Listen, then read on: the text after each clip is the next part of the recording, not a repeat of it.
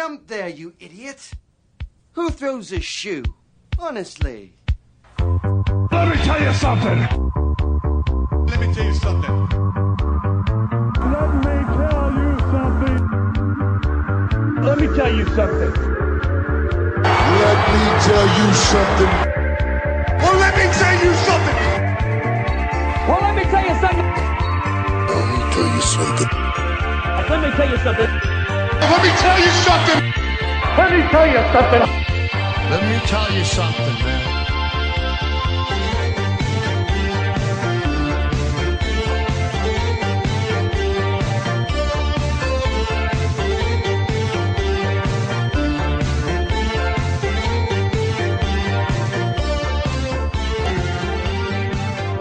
Greetings, Grapple fans! It's time once again for two different generations of professional wrestling fans to discuss about this pseudo-art form, pseudo-sport, pseudo-sweet science, if you were to listen to the likes of Larry Zbyszko, and talk about it for as long as their hearts were contented. And given the hearty meals that we've eaten in our times, those hearts may not be able to take that much, but we'll do what we can. Yes, it's Let Me Tell You Something.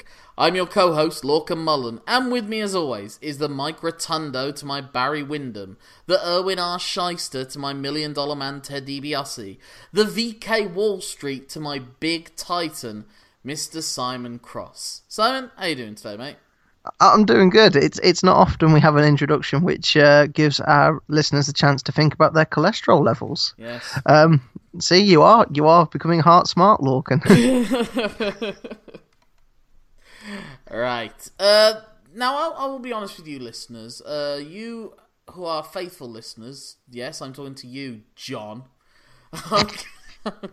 I'm guessing it's one bloke, and John's the most common of names, so there's a chance. You'll know that we can talk, we can wax poetic, we can natter and pontificate and speculate and theorise with the best of them, and we can make it last a good long while.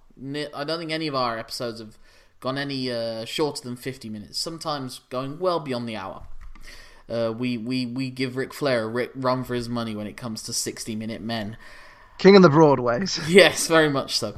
But I'm not sure if this one will take as long. This might be a truncated, a shorter one, which is absolutely fine, because this is something that maybe should be used in only small dosages in the wrestling match itself, depending on where you stand with psychology and the like.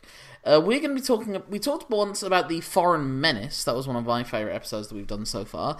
Now we're going to talk about the Foreign Object. The weapon, the illegal object. Of course, famously for a brief period of time when WCW was being all politically correct in the early 90s, it was even referred to as an international object. So, Simon, where do you stand when we came up with this idea, and what do you think of the when you think of the foreign object? What sort of things come to your mind first and foremost? I'm just trying to get past that whole international object thing. I didn't know about that. I thought it was a joke until I watched some old WCW and young Jim Ross was saying, I used an international object there. I was like, wow, they really did say that. Okay. Oh God, WCW just never ceases to amaze me. When I think of the foreign object, it's one of those pure things in wrestling. It's a consistent thing in wrestling. I think it's one of the reasons, it's one of the stereotypical things that get chucked out when people go, oh, wrestling's not real. They hit each other with these foreign objects and they're made of tin foil or whatever it is. I mean, whatever WWE makes bin lids out of, God only knows, but it's certainly nothing got to actually build a house out of or anything like that. It's one of those it's one of those just things. You just think of wrestling and there's just a stereotypical image in your head of someone hitting someone with a chair. Chairs are like the most synonymous wrestling weapon, one would say. And it's just one of those things. It's typically used to get heels, obviously heat and stuff like that. But you say wrestling to someone, they think one of the things they will think of is someone hitting someone with a steel chair. Yeah, I remember the Simpsons episode where they go to Japan and they go to a sumo wrestling event, and Homer Simpson gets into the face of the the sumo fighter, and then Bart asks for him to be tagged in, and he tags him, and then Bart grabs a folded chair and swings it around and smacks the sumo wrestler in the face. Unfortunately, that sumo wrestler was not Masato Tanaka, and he took it pretty hard. But I guess that is when you... If you ask a non-wrestling fan to say things that they associate with wrestling, I think a steel chair might be something they might have heard of in passing, which is interesting. I don't think... To piggyback on your pop culture reference point, in the first Shrek movie, when Shrek fights Lord Farquaad's knights, the moment he steps into a ring, immediately someone in the crowd yells, "Hit him with the chair." So it is what it as I'm trying to hammer home, quite maybe to death, but the chair is obviously the most iconic foreign object that there is. Although what's interesting about the chair, though, is I think that its increased popularity, especially by the time of the 90s and the ECW influence, is that unlike most foreign objects, it's very hard to conceal from the referee within the context of the psychology of a wrestling match. Before, if you look at the 80s, when heels would, if they were to win a match, it would very often be through the means of a foreign object. That would be the equivalent in those days of the quick roll-up win from a distraction that you get now on TV.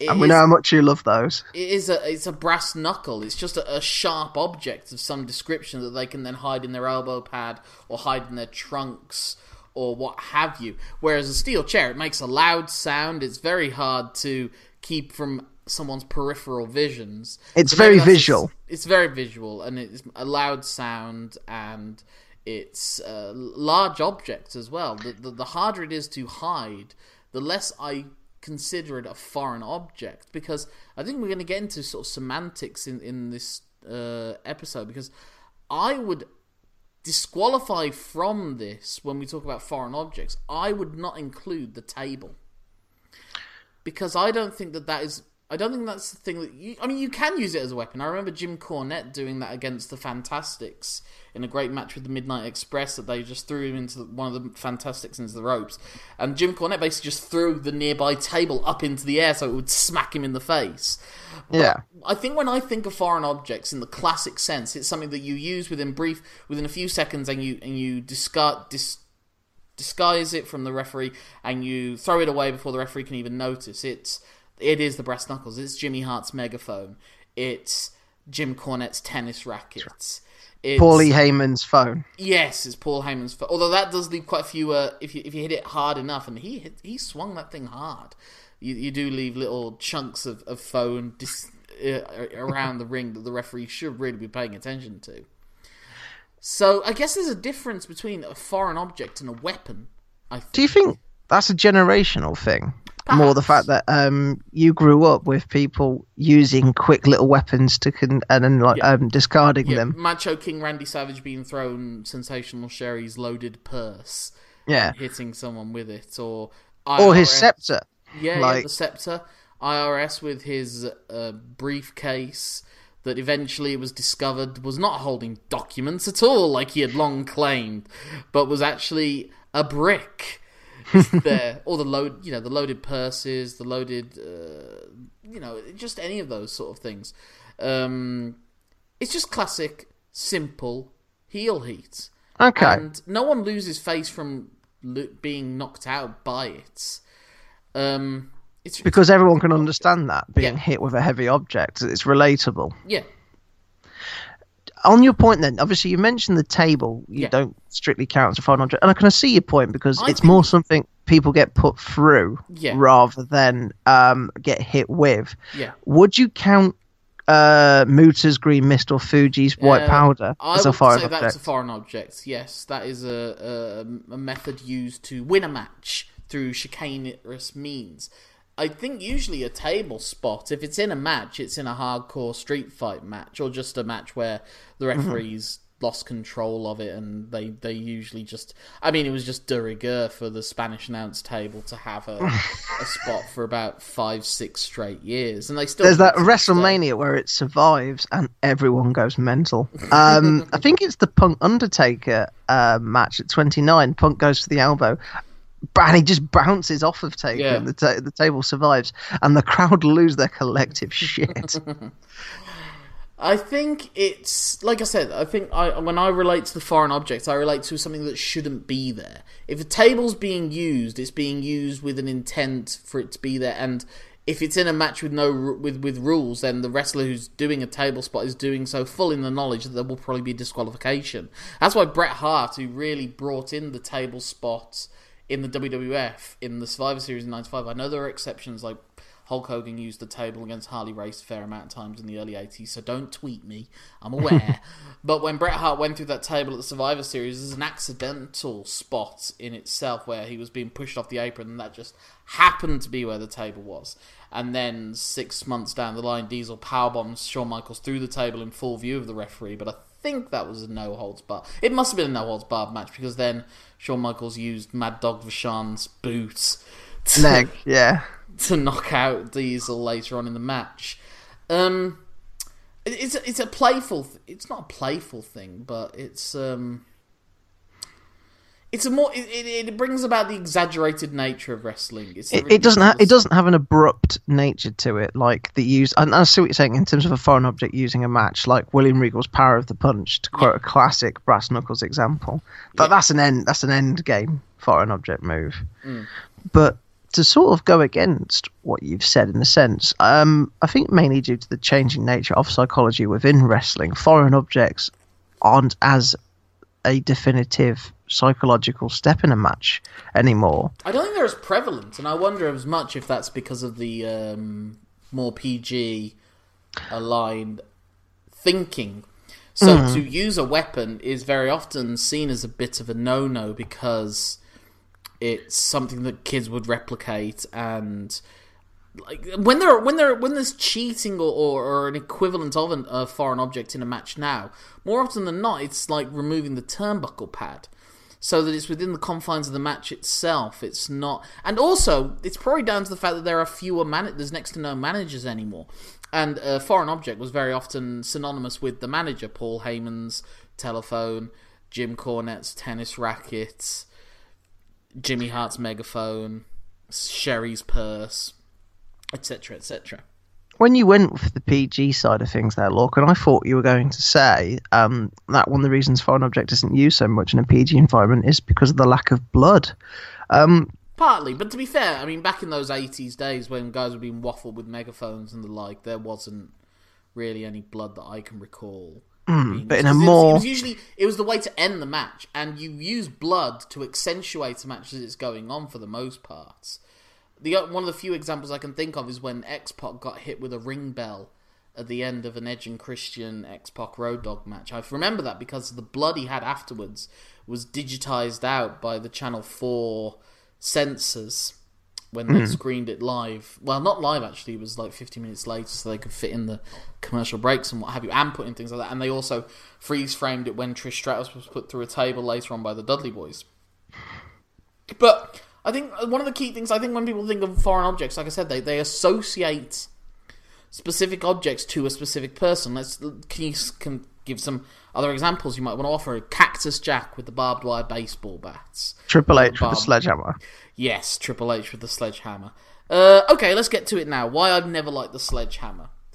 My problem with the sledgehammer as a foreign object is, I think that if you're using a weapon in a match, the wrestler using it needs to have a way of doing it where they are able to use full force swinging the weapon, and it can contextually be a relatable injury resulting from that.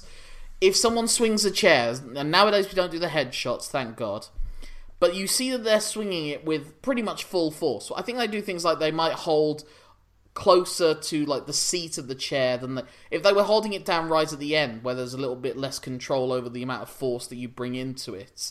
There's all sorts of techniques into it, I'm sure, that you can do to make it sound and look as good as possible without it being that dangerous. Now, the majority of times people use a chair, it's to the back, which gives the largest area that they can take the move. Or they do that gut shot, but they always have their hand over the edge of the chair anyway. But you can still believe that they're doing that with full force. You can do that with the phone, with the megaphone, everything. You can believe it. If Triple H used full force when hitting someone with a sledgehammer, he would murder you. You would be killed. So he's always pulling his punches, as it were. And that's why I don't like the sledgehammer. You can't use it to its full force. And you always see that hand over it if he swings it. Yeah. Yeah. So he's moderating it. And I don't think, especially as a heel, you want to cause maximum damage. But we know that if he does do... and so occasionally when he does look like he's swinging at full force, you either know he's going to miss, or we're meant to believe that Shawn Michaels took a sledgehammer literally to the back of the neck and then was able to come back 2 months later and win a match. Yeah. And that's just not... The only time actually it was borderline believable was when he wrestled Sting, and Sting broke the sledgehammer in half. So he only had, like, the small butt of the sledgehammer to hit him with. That was actually a bit more believable. But you know what I mean? Like, there needs to be if someone goes swinging in with a brass knuckle punch, then that's all it takes to knock someone out. It's not like they then have to go, like, you're not going to get that great the punch-out spot between Pete Dunne and Tyler Bates at NXT Chicago. If either of them had a brass knuckle when they were doing that, you can't believably do it. Yeah. But that's about it's just, yeah. I see where you're coming from in a sense. You're saying it's asking too much of your suspension of disbelief, basically. Yeah, basically. There's no logic within it. Within the logic of a wrestling match. Within the logic of a wrestling match, you're doing everything at the most you can. When Shawn Michaels is hitting a super kick on someone, he's not holding back on it. Yeah. He's hitting you with as much force as he can to knock you out.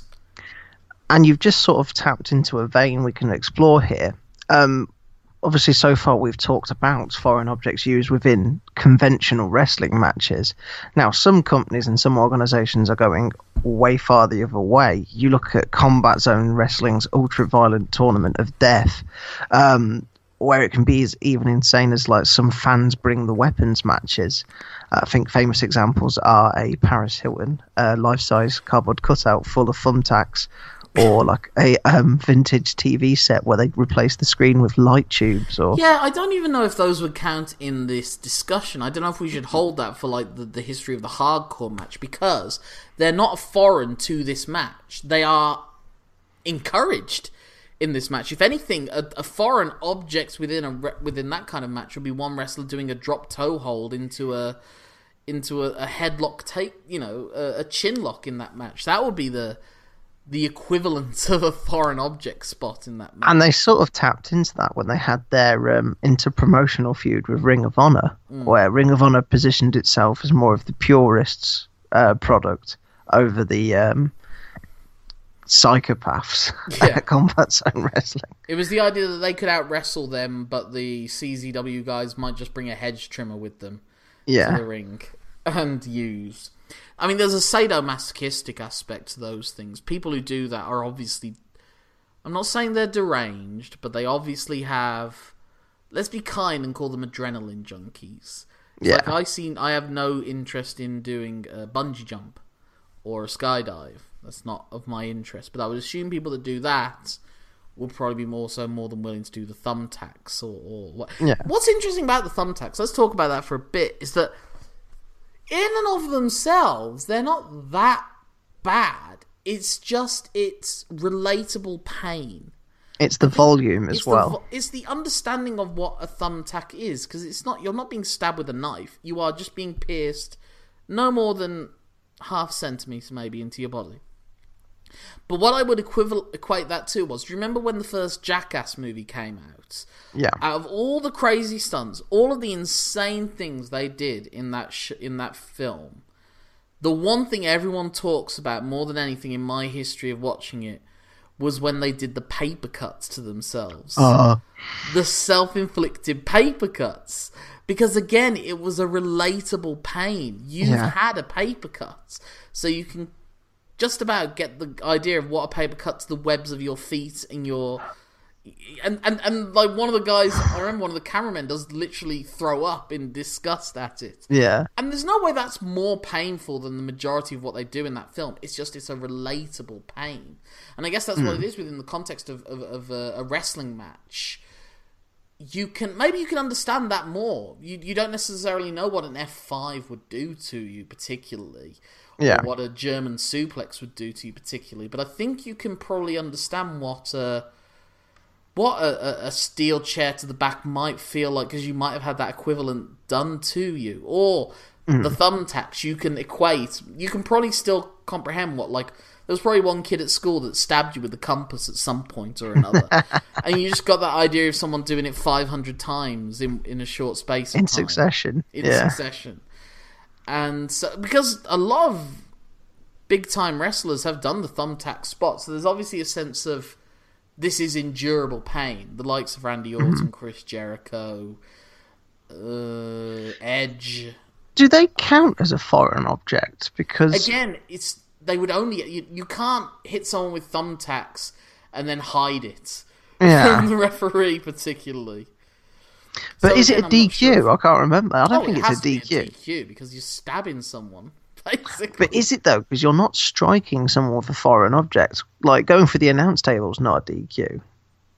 It can. Well, like I said, that's why the table's a weird one. It could be a DQ if the logic of wrestling was such, but I don't know. Is honest truth. We're trying to attach logic to wrestling, which may be a big mistake in the first place. Yeah, I just think you can't really count thumbtacks. I think thumbtacks are more of a novelty object than a foreign object. Maybe I'm being too semantic with the whole thing. Like, so what do you think is maybe a foreign object that's not used enough? Or what do you think is something that could make a comeback? Or do you think that the days of the dastardly heel, using a trademark weapon to win a match have died out? Well, we've sort of touched on it, that it's more and more difficult to be an out-and-out heel these days because heels are cool.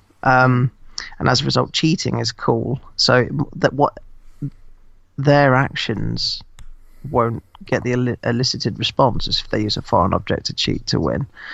I think foreign objects on the whole is a form of cheating. You need to make cheating horrible again, and to do that, this is me armchair quarterbacking. To do that, you need someone who's someone really hypocritical, someone who lays it on thick, sort of John Cena-esque, as like he's betrayed in the IWC, like, oh, I'm doing it all for the Make-A-Wish kids, never give up, believe in your dreams, Hulkamania style, say your prayers, eat your vitamins, that kind of thing, but just cheat the entire time, but never acknowledge it. Just deny it, like, just, yeah. Or, well, of course, I mean, you had the great fun of Eddie Guerrero cheating by implying that someone else cheated. Yeah. Which is always a fantastic spot when he would slam the chair on the mat, and it's the only time the referee hearing a steel chair in their life. Yeah, referees can't hear foreign objects, it's weird.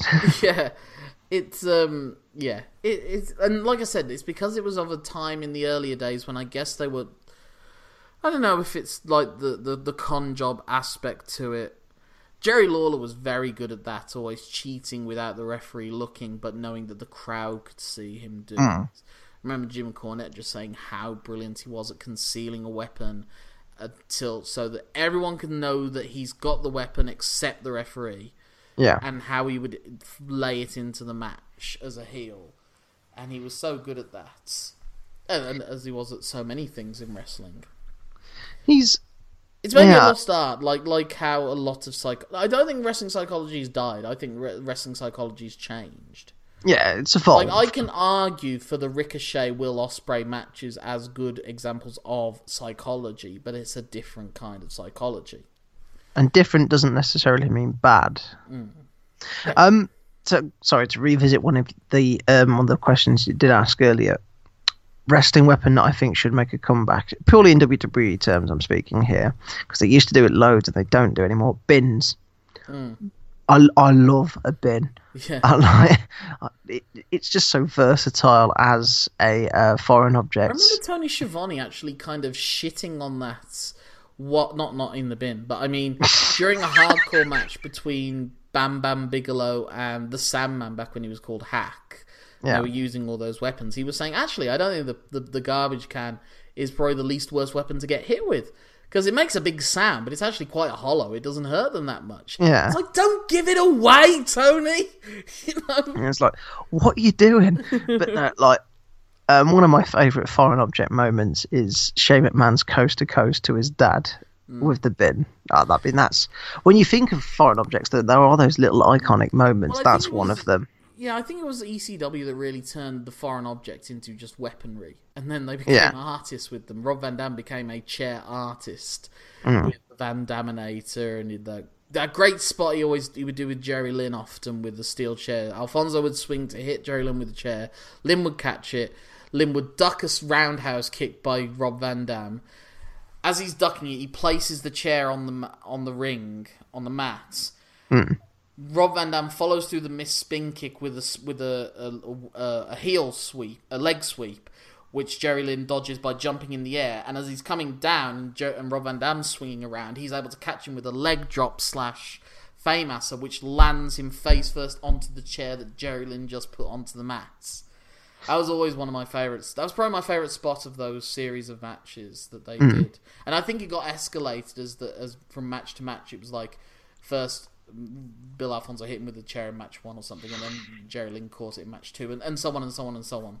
Yeah, I mean, they do build up foreign objects in some senses in the modern-ish era. You had Edge and Christian with the Concerto, pretty much a game-changing manoeuvre there. That was a pretty amazing achievement from them to be able to make the chairs their trademark weapon.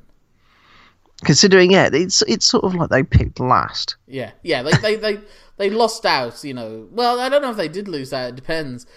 The Dudleys got the tables. Tables are quite Hardy's visual, got though. The ladders, and the Edge and Christian got the chairs.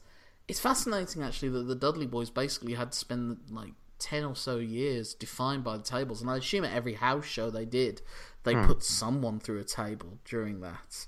Because that's just sending the fans home happy.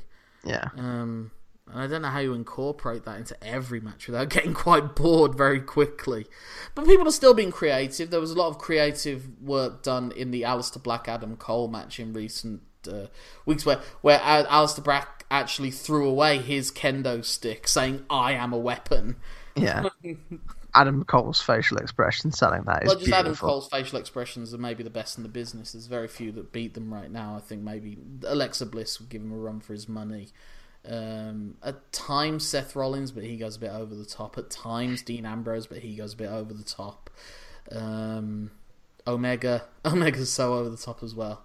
Okada does some great facial expressions as well. Now that's something that, I mean, the foreign object in Japan is fairly fairly used, rare, unless they go full force with it. There are some that have their trademarks, like Togi Makabe has the chain that he wears, and he does like a chain assisted clothesline. And obviously, they'd have like a trademark weapon that they would bring to the ring. You know, Stan Hansen with his bull rope, or Bruce Brody with his chain and everything. But they wouldn't necessarily be used in the match unless they were drawing the DQ out of it. That's one of the reasons why Jericho Omega looked so different, was the no DQ aspect of it, and the fact that foreign objects were used more freely throughout. Well, the Great Muta had the spike as well. That was another popular one. I guess those stabbing objects, they always freaked me out a bit when I was a kid, whenever I'd see like a picture of Abdullah the Butcher with his fork,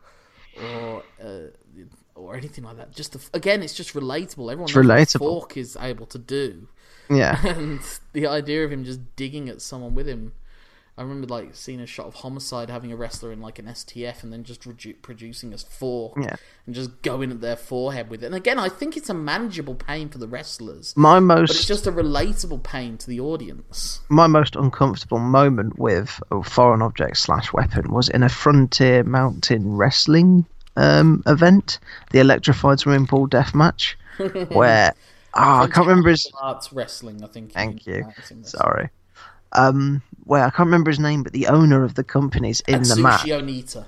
Thank you, Anita. And he gets stabbed with a scythe in the stomach, like midway through the match. It's just mental. Mike Awesome's in it, just powerbombing people like into oblivion.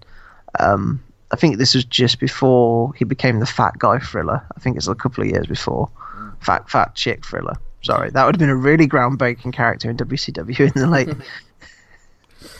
Okay, do you have anything left to add to that, Simon? I think we've wrung as much as we can out of this, maybe. I'm just looking at maybe baby faces that use foreign objects. Some of the obvious ones that are coming to my mind are like Hacksaw Jim Duggan with his 2x4 is probably the most classic example. Sting with his a bat. baseball bat, but again, that wasn't really used that often in the matches unless it was a no DQ match. But yeah, he was synonymous with the baseball bats. Of course, we've had a recent incident with a baseball bat with Sami Callihan accidentally smacking Eddie Edwards right in the forehead with his baseball bats, and it was just like, why did you not use a gimmicked bat? Come on, man.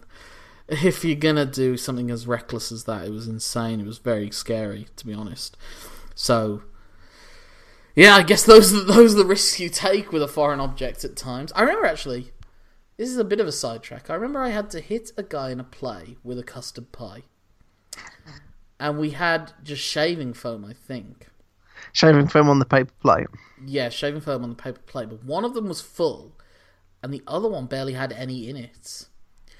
And I just smacked him with the plate with a very small amount, really hard. And I didn't appreciate how hard I hit him until afterwards. It turned out I didn't broken his nose, but there was blood afterwards.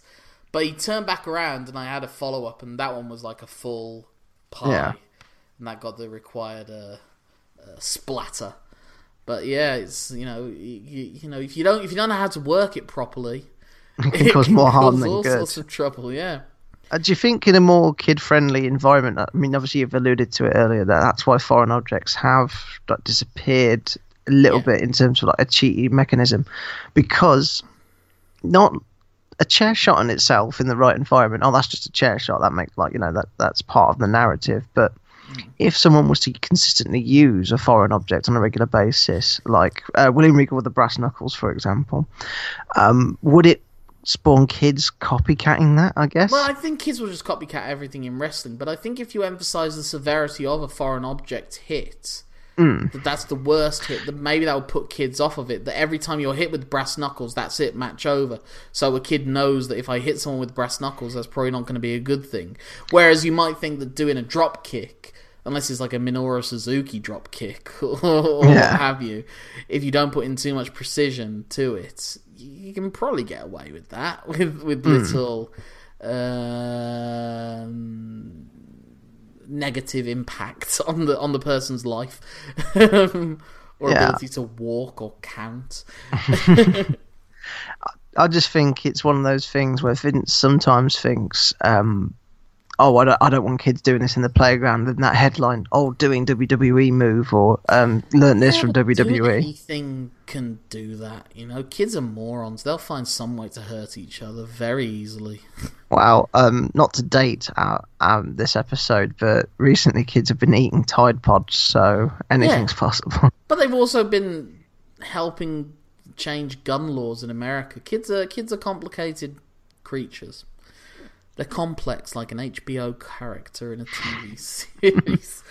Like life itself. Yes, very much so. I mean, if you've seen Boy Meets World, fucking hell, that gives The Wire a run for its money. Not so much Girl Meets World. They pandered with that.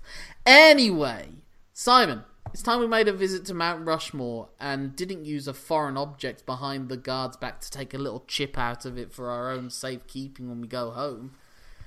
Do you want me to go first, or do you want to go first with your I went first last time. You go first. All right.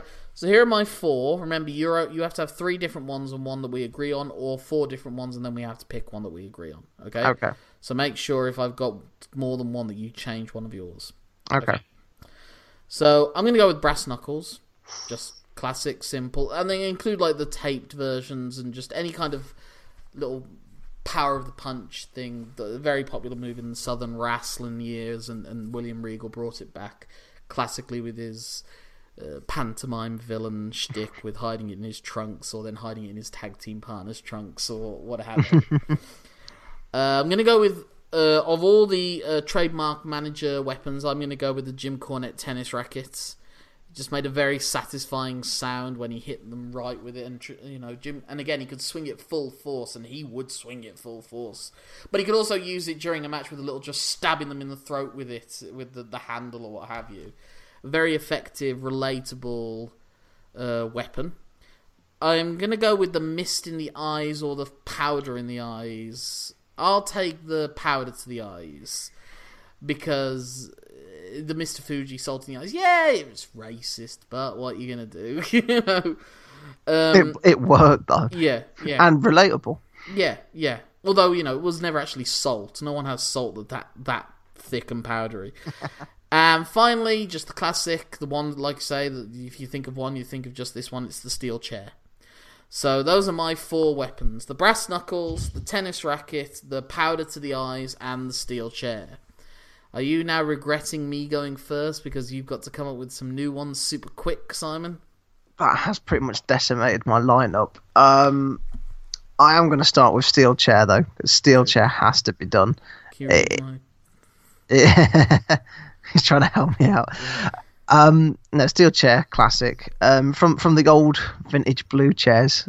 Those like really brilliant blue ones, like blue bar steel cages. I am sidetracking a little bit. But blue is the classic. It just looked like they hurt more. I can't explain it. Power of blue. Exactly. It's maybe it's like a Green Lanterns thing. Blue chair, Green Lanterns. I'm going to go kendo stick. A more updated one. The Singapore cane, I guess, where it was first synonymous with the Sandman. Purely because it's quite versatile. It doesn't look versatile on the surface, but they can do a lot of different things with it. You've got like the nefarious choke. You've got the jab to the throat. You've got the obvious like beat them like a government mule until they look horribly. Do you know how it became a thing? No, go on. It became a thing because it was like a news scandal of like this American student who was doing his foreign travels, and he was in Singapore and he was caught doing something nefarious, and the punishment was going to be several lashes of this Singapore cane. And so ECW ran with that, and they had a match between Tommy Dreamer and the Sandman where the loser would have to take 10 hits of the Singapore cane, and Dreamer lost, and it was seen as one of the great moments of him finally being accepted by the fans, because he'd be hit time and time again and the crowd was like telling it to stop, and he was like, please sir, may I have another? And yeah, so there's a little bit of a history lesson for you. That's cool. It's tough because you really did kick a couple of mine out from under me. I'm going to go ring bell. Oh, okay. Because it's just so damn heavy. It's just like makes a satisfying sound as well. Yeah, like it really does. Like it's just it plays up to the anarchic nature of a match like that it was just so out of hand and just someone grabbing what was nearby. Yeah, and of course Roddy Piper famously having that Dark Night of the Soul at WrestleMania 8 when he was wielding that ring bell in front of Bret Hart and debating whether to use it or not. And my final one, I'm going to go for... that's in my honourable mention, and I'll tell you why in a second. But I'm going to go for fire extinguisher. Okay. It's a good comedy spot, but it's always like a pretty good that's pretty abrupt, because if someone takes a fire extinguisher, it's from a manager, for example, and they spray a fire extinguisher in someone's eyes, that's then pretty much rolled up afterwards as well. It's like it's a combi weapon. You've got the girth's a horrible word. You've got the weight of a ring bell. You've got obviously the blinding effect of the mist, and it's something that valets and managers can use quite effectively. It was very popular in the hardcore matches of the late 90s. I remember that. Yeah, I think they ran a few arenas dry, basically, as a result. So on a quick honourable mention, Yep. Title belts. Obviously they're used so much in so many matches. It's hard to ignore them. I'm not going to count it as a foreign object purely because I think it's something that accentuates the importance of a title match rather than in like the angle itself necessarily. Okay. It was definitely, that was on my honourable mentions, as was the 2x4, more specifically the 2x4 wrapped in barbed wire. But again, I don't know whether that would be more of a weapon for a hardcore match than a foreign object for a regular match. Yeah. So, that has been the foreign object. We didn't manage the hour, but I think we managed to wring a fair amount out of that discussion. Simon, if people want to talk to you, or maybe spot you in the streets and swing a chair in your face without you knowing it's coming, how can they do so? Well, obviously, they can contact me on Facebook, or they can contact me on Twitter, where I'm Simon Cross Free. So known because I actually prefer the wood measurement 3x4. I'm not a conventional 2x4 man. I never understood why it was a 2x4, because it was obvious that there was not a heart. It wasn't like... What was the 2 and what was the 4? I think it's 2 inch by 4 feet. Ah. It's got to be. Dumb. Yeah, because it's 2 different units of measurement. I never understood it, but if you look at the dimensions, I don't see what else it could be. Yeah, but what's 2 inches? I mean, you know, if that's 2 inches, women shouldn't be complaining so much. That's all I've got to say. Oh, so I've heard. I was going to say, I think we're getting a nice insight into your life there. Yep, well, if people want to get in touch with me to find out the truth, it's Lorcan Mullen. That's LORCAN MULL, A for Apple, N. Now, if you put an at the start of that name, then that's my Twitter handle, that's my Instagram handle. If you want to see what movies I've been seeing lately and the depressingly bad upkeep I've realised that my thumbnails and fingernails in general are being kept in. That was a real... I need a mani-pedi. Quick. Or if you want to give me an email, then move that at from the front of Lorcan Mullen to the back of Lorcan Mullen, and then add a gmail.com to it, and send me an email. I've said in the past I'm working on a new podcast series called Best of Worst of British, where myself and 2 of my comedy friends, Tom Hodgkinson and Michael Bell, ring my bell, I might have to make that his nickname now, Michael Ring My Bell, discuss the anti-classics of British cinema. No David Lean here. The only thing that will be lean is the amount of cinematic ability that everyone involved possesses. That is what you will see. And, of course, we're talking recently, we might try and do a little capsule review, dating this episode again.